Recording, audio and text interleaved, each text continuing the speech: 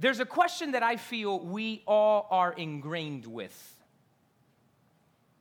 It's a question that can be asked with just one word, and that word consists of just 3 letters. It's the question, why? I mean, how many of you have asked why? Anybody here questions why? I mean, and I'm saying it's ingrained in your DNA, because if you have a little kid, why are we doing this? And you tell them, and they say, but why? And then you give it the next answer, but why? And at one point in time, 12 whys later, you're like, just because, right? Like, you're like, this is just the reason. This is what we're doing. It's a question that we're ingrained to do. And there's a few questions that we start asking. We ask things like, why, God? Why? Why? We ask questions like, why is this happening to me? Anybody been there? We ask questions like, why is it and where are you? Why am I going through this? And it's questions that we are constantly asking, and we ask these questions because of a preconceived notion that if I come to God and I'm living right for God, everything is supposed to be fine. Right? There should be no issues because I'm a Christian now. There didn't be so issues because I prayed this morning. Everything should be fine. That is an incorrect preconceived notion. There is no theological backing to that idea. As a matter of fact, what Jesus told us was, in this world there'll be problems, but have peace, I've overcome the world. See, he promised that no matter what happens, he'd be there. And I want to show you, there's a few verses. Bear with me. We're going to read a lot of word this morning, because if we don't back it with the word, we're doing nothing. And if you can duplicate the screen in the back for me, please. Go to start in Deuteronomy chapter 31. Deuteronomy chapter 31 is where we're going to start this morning in verse number 6. Deuteronomy 31, verse number 6. And look what it says there. It says, be strong and of good courage. Do not fear nor be afraid of them. For the Lord your God, he is the one who goes with you. He will not leave you nor forsake you. Now, if you want to know who God is talking to here at this moment, he's talking through Moses to the children of Israel. They're about to enter the promised land. And let me tell you, to enter the promised land, you know what they were going to have to do? Fight. They were going to have to fight the people who were there who weren't supposed to be there. They were going to have to fight at Jericho. They were going to have to fight at Ai. They were going to have to fight in all these places. So God tells the people of Israel, be strong and of good courage.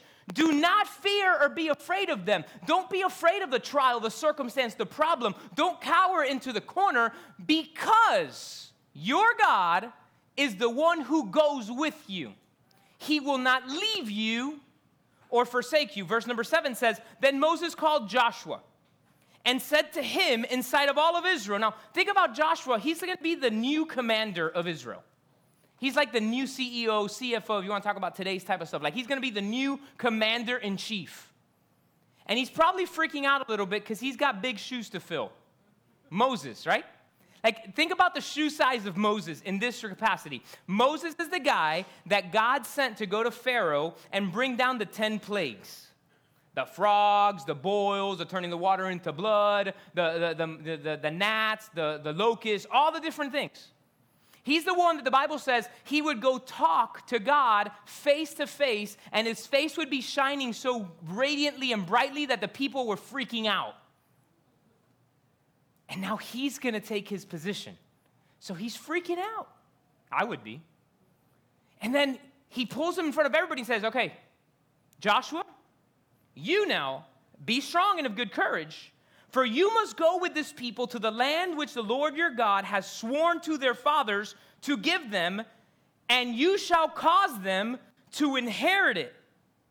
And the Lord, he is the one who goes before you. He will be with you. He will not leave you nor forsake you. Do not fear nor be dismayed. If you're taking notes this morning, I want you to write this down. God has promised to never leave you or forsake you. He has promised to never leave you. He has promised to never forsake you. Again, he didn't promise everything was going to be fine. He just promised he was not going to leave you alone in it. He was promised that he's going to be there in the midst of it with you. Actually, if you flip over in your Bible to Joshua chapter 1, Again, we hear here the commandments being given to Joshua. Time and time again, he's told, be strong and courageous, be strong and courageous. Then in verse number 9, he says to him, have I not commanded you? In other words, dude, I'm tired of telling you already. Like, can you think about it in your best parent voice? How many times I've told you to clean your room? Or something like that, right? I can just think about it. I can almost picture God that way. Have I not commanded you already? Booming voice from heaven. Be strong and of good courage. Do not be afraid nor be dismayed, for the Lord your God is with you wherever you go. So he promised to never leave you or forsake you. That's number one. But number two is he promised that wherever you go, he will be there. He promised that he will be with you wherever you go. So yeah, sometimes we think that certain places God is with us, other places he's not. I remember one time somebody was with me in the car, and they were talking, and they said something they shouldn't have said, and we were driving by in front of a church, had a big old cross, and I was like, oh man, I shouldn't have said it, we're in front of a church. Probably shouldn't have said it, period. There was nothing special about the cross that you drove past. But we tend to think there's places where God is there. No. God has promised to be with you wherever you go. You let that sink in for a moment. He promised, number one, he would never leave you or forsake you. But he promised that he's going to be with you wherever you go. Now, if you forward over to the book of Isaiah, chapter 42. Isaiah chapter number 42, verses number 1 and 2. I'm sorry, 43. Isaiah 43, verses 1 and 2. God is talking to the children of Israel again. I'm going to start right in the middle of the verse. This is what he says. Again, fear not. You saw all three instances he talks about not having fear, right? Fear not, for I have redeemed you. I have called you by your name. You're mine.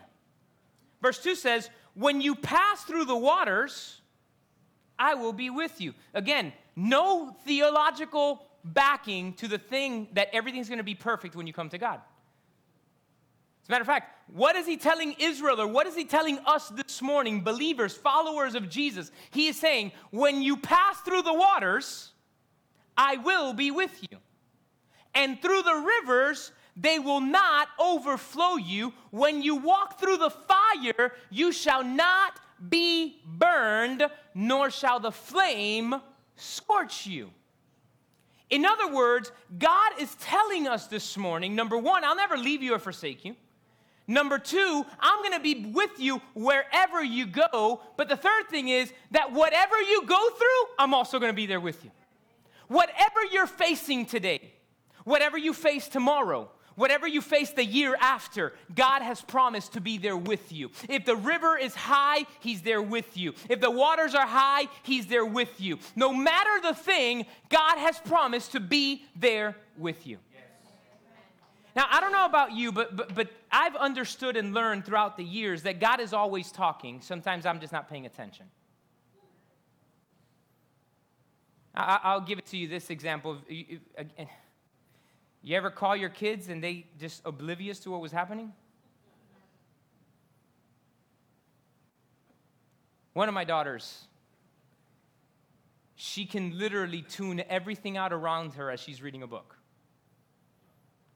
Like, things can be crashing down and she won't even flinch. She won't even know what's happening.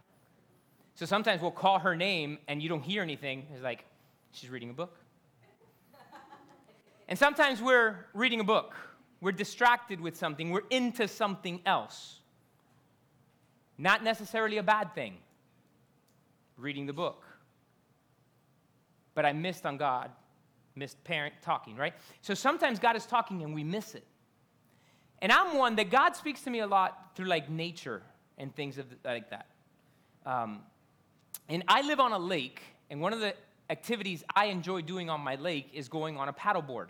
Used to be on the canoe, but now I have upgraded to a paddleboard because it's really cool. It's fun. And I'm a water nut. I would be in the water all the time if I could. We can have church in the water, maybe. And I was on my paddleboard a few months ago, and I was on one, and my girls were on the other. And Alexandra, she spots this tree in the distance. And actually, matter of fact, if you can put the slide with that first picture up.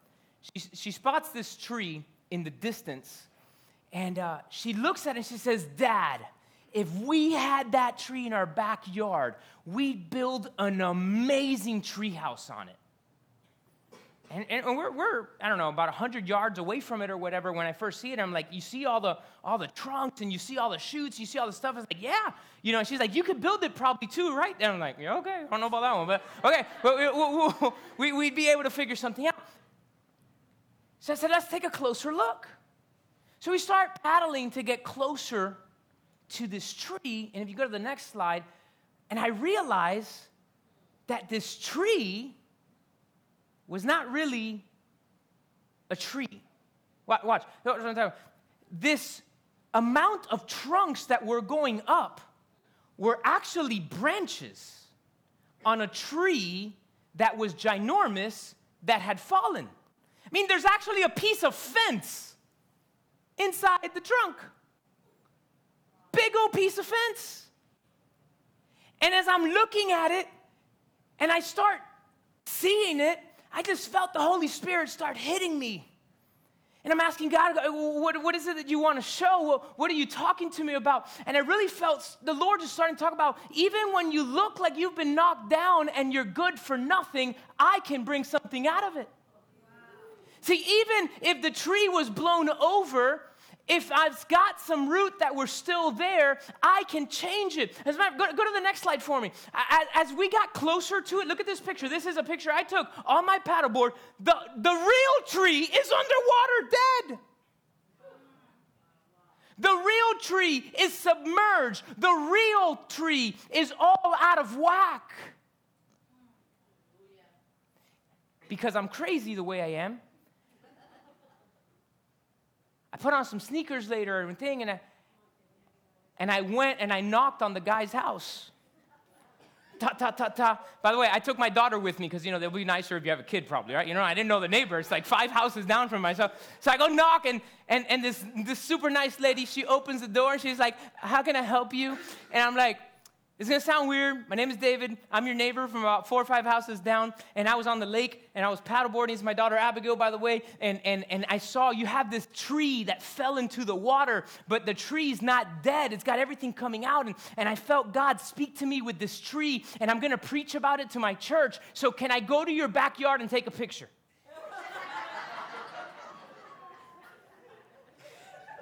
She goes, let me go talk to my husband. She closes the door, and at this point, Abigail's like, are they going to say yes? I'm like, I don't know. So she opens the door about, like a minute later, maybe it felt like an eternity standing there, right? It was probably not that long, but it felt like a thing. And this gentleman comes out, and he shakes my hand. And I go to start telling him, he's like, no, my wife told me to come. And so he takes me to the side of the house, and he goes out there. So this that looks like a wall, that is the tree. Those are the root systems of this big, giant, fallen tree from the backside. And the guy said, I didn't live here when this happened. And obviously he didn't. He bought the house a year ago, and this must have happened a decade ago. I don't know, more than that possibly. And this thing that looked like this tree is gone and dead, I should probably just pull out the chainsaw and take it all, put it in a chipper and get it all to get some mulch. Let's get rid of this whole thing. This thing that looked like something disastrous has now become a beautiful tree with all of these trunks.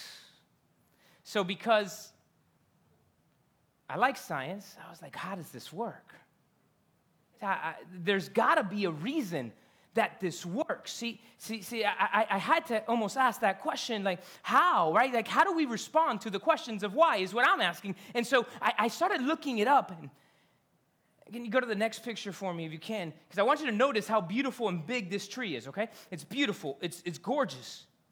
Go to the next picture. There's a thing that is called gravitropism. And gravitropism is what is found in these plants that when it topples over or something happens, through another part of gravitoprism, which is in the cellular level, there's something that is called stalloliths. They can feel the pressure of gravity.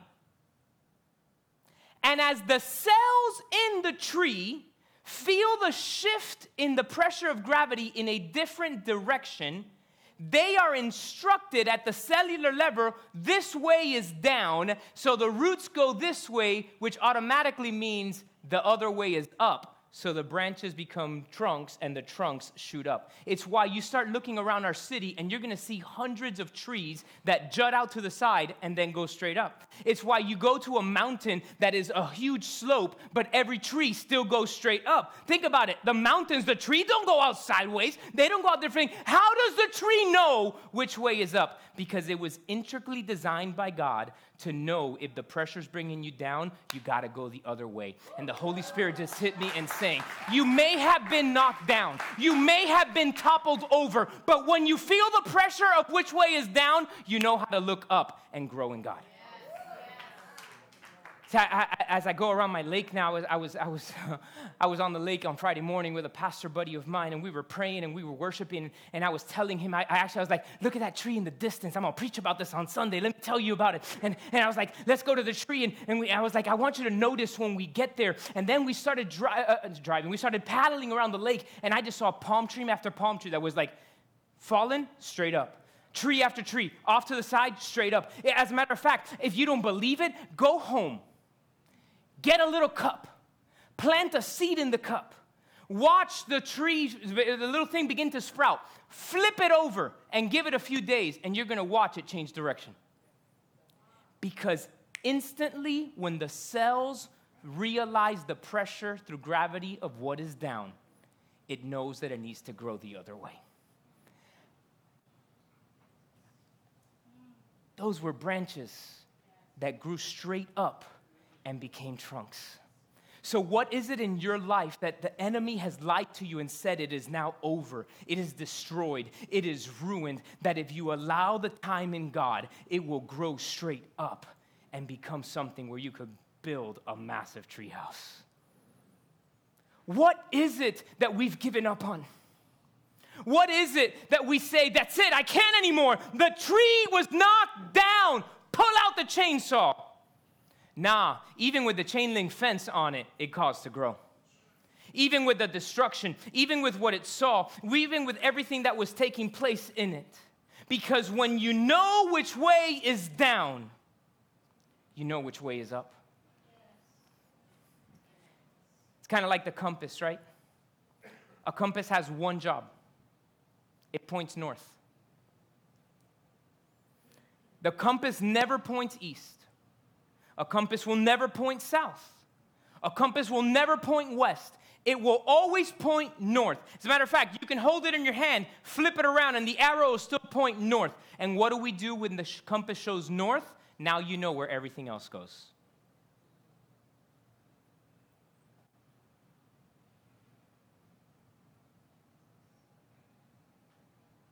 But we ask the question, why? Well, let's talk about that.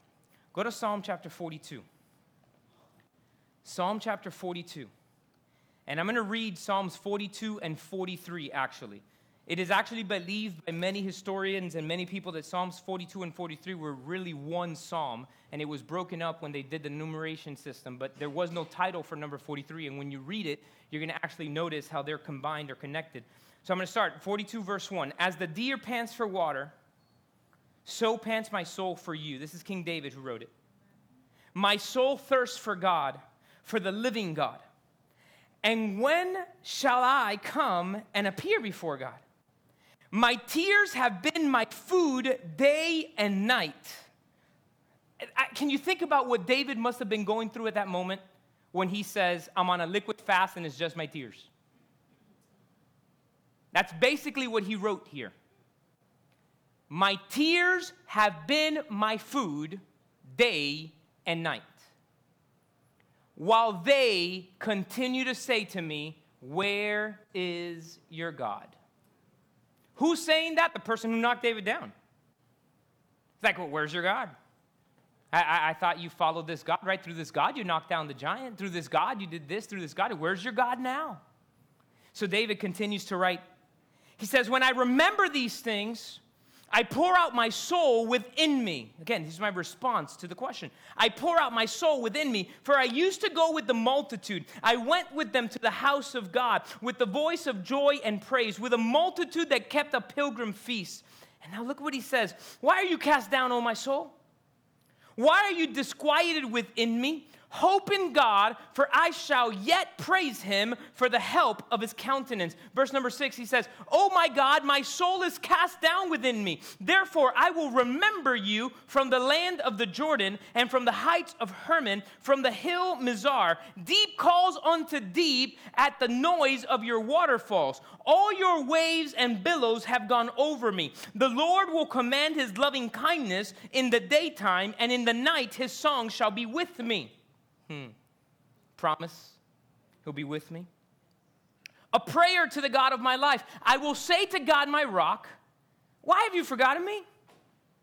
Why do I go mourning because of the oppression of my enemy? Again, we ask the question, why?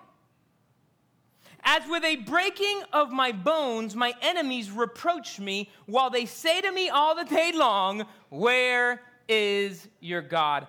Why are you cast down, O my soul, and why are you disquieted within me? Hope in God, for I shall yet praise him, the help of my countenance, my God. Verse 1 of chapter 43. Vindicate me, O God, and plead my case against an ungodly nation. Deliver me from the deceitful and unjust man. You are the God of my strength.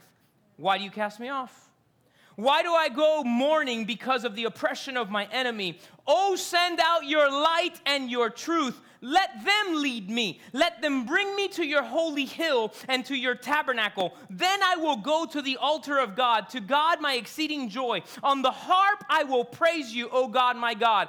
Why are you cast down, O my soul? And why are you disquieted within me? Hope in God, for I shall yet praise him, the help of my countenance and my God. I want you to notice something. 3 times he says that.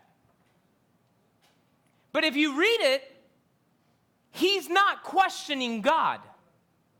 The why in that verse is not why God. The why is to himself. He says, why are you cast down, soul? If your trust is in God. Why are you thinking the worst has happened and I'm dead, I'm done, I'm nothing, when you shall praise him evermore? Why? The question of why was not why God in this instance, it was to himself. Why am I allowing myself to think it's over when my hope and my trust is actually in God? See, it changes or turns the question, why God, to the statement, I trust in you. That's the question.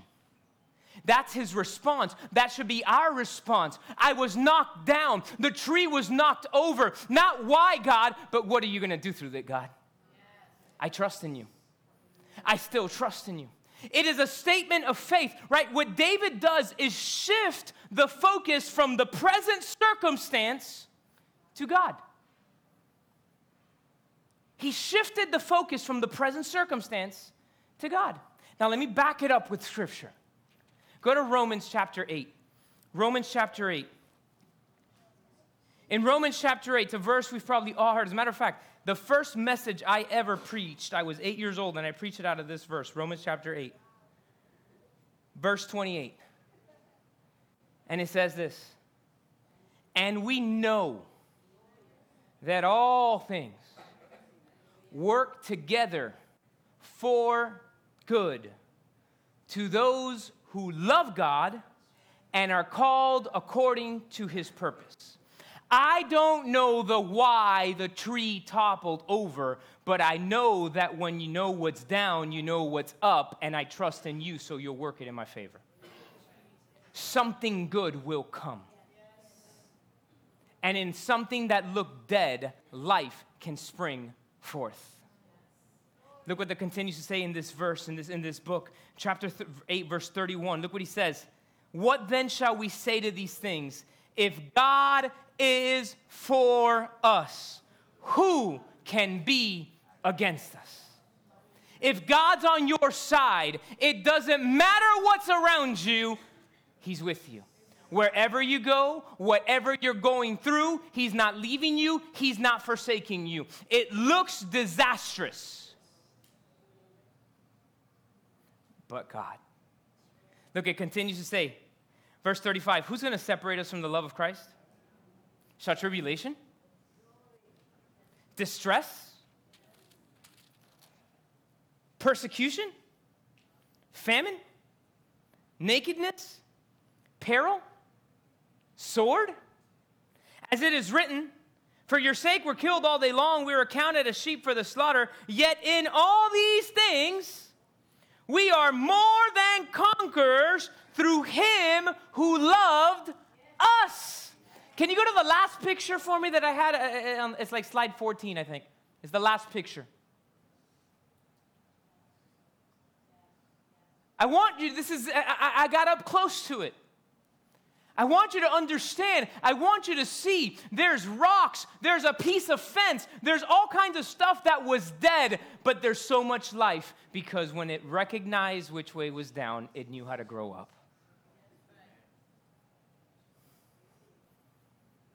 He continues to say in this verse number 38, I'm persuaded, I am convinced that neither death nor life, nor angels, nor principalities, nor powers, nor things present, nor things to come, nor height, nor depth, nor any other created thing shall be able to separate us from the love of God, which is in Christ Jesus our Lord. Nothing is nothing, and nothing can separate us from what God is doing. He has innately designed and created us to know how to pursue and how to follow, and He's promised that even if it's going rough, He's with you. He's promised to be with you there in the place and whatever you're going through. Flip over a few pages. Go to 2 Corinthians chapter 4. Watch. 2 Corinthians chapter number 4. Paul writing here to the Corinthian church. He looks at them and says in verse number 8, we're hard pressed on every side, yet we're not crushed. We're perplexed, but I'm not in despair. I'm persecuted, but not forsaken. Struck down, but not destroyed. Always carrying about in the body the dying of the Lord Jesus, that the life of Jesus also may be manifested in our body. If Jesus went through it, I will be able to go through it. Then you get to verse 13, and look what he says. And since we have the same spirit of faith, according to what is written, I believed, and therefore I spoke. We also believe, and therefore speak. Verse 16, therefore do not lose heart. I'm here to tell you this morning, the wind may have knocked you down. Do not lose heart. Speak faith. Speak life. And when you recognize where the pressures were, now you know which way is up. Follow it. I wrote the thought down this way. Something may have knocked you down, but God is not done. Your purpose is not gone. Your calling is not gone. Those things that you thought were over. I gave it up. I messed up. I don't deserve it. I ruined it all. I'm nothing. All of those thoughts are lies of the enemy because all you see right now is a tree in the water. But in the cells inside of you, something has begun to shift. Worship team, come to the altar. And no matter what it is that you are feeling, sensing, or going through, understand that even though the pressure is there, God is there also. And He's showing you which is the way. So what do? We intentionally pursue Him. See, we intentionally follow Him. Now that it toppled, the roots begin to get down. And like Psalms chapter 1, I am that tree planted by the rivers of water that will give its fruit in its season, that its leaves will never wither, that we will not go down, they will not die. Why? Because the roots are pacing down and getting all the nutrients so that I can grow up and face God. You ain't gonna look at crooked trees the same way anymore. And my prayer is that you are encouraged today to continue to believe. That you are encouraged today, and every day that you drive through this city or wherever you are and you see a tree that goes this and up. It's the most interesting thing. You see palm trees that at 60 feet tall, it has a bend. Something happened where it shifted and it began to break, but it didn't die. It repositioned its growth and kept shooting up. And like that, something may have knocked you down. Could have been in your health, it could have been in your marriage, it could have been your children, it could have been church, it could have been ministry, it could have been people, it could have been whatever. Finances, your job, whatever the enemy has used to topple you over, and even look at you, stand over you and say, and where's your God now?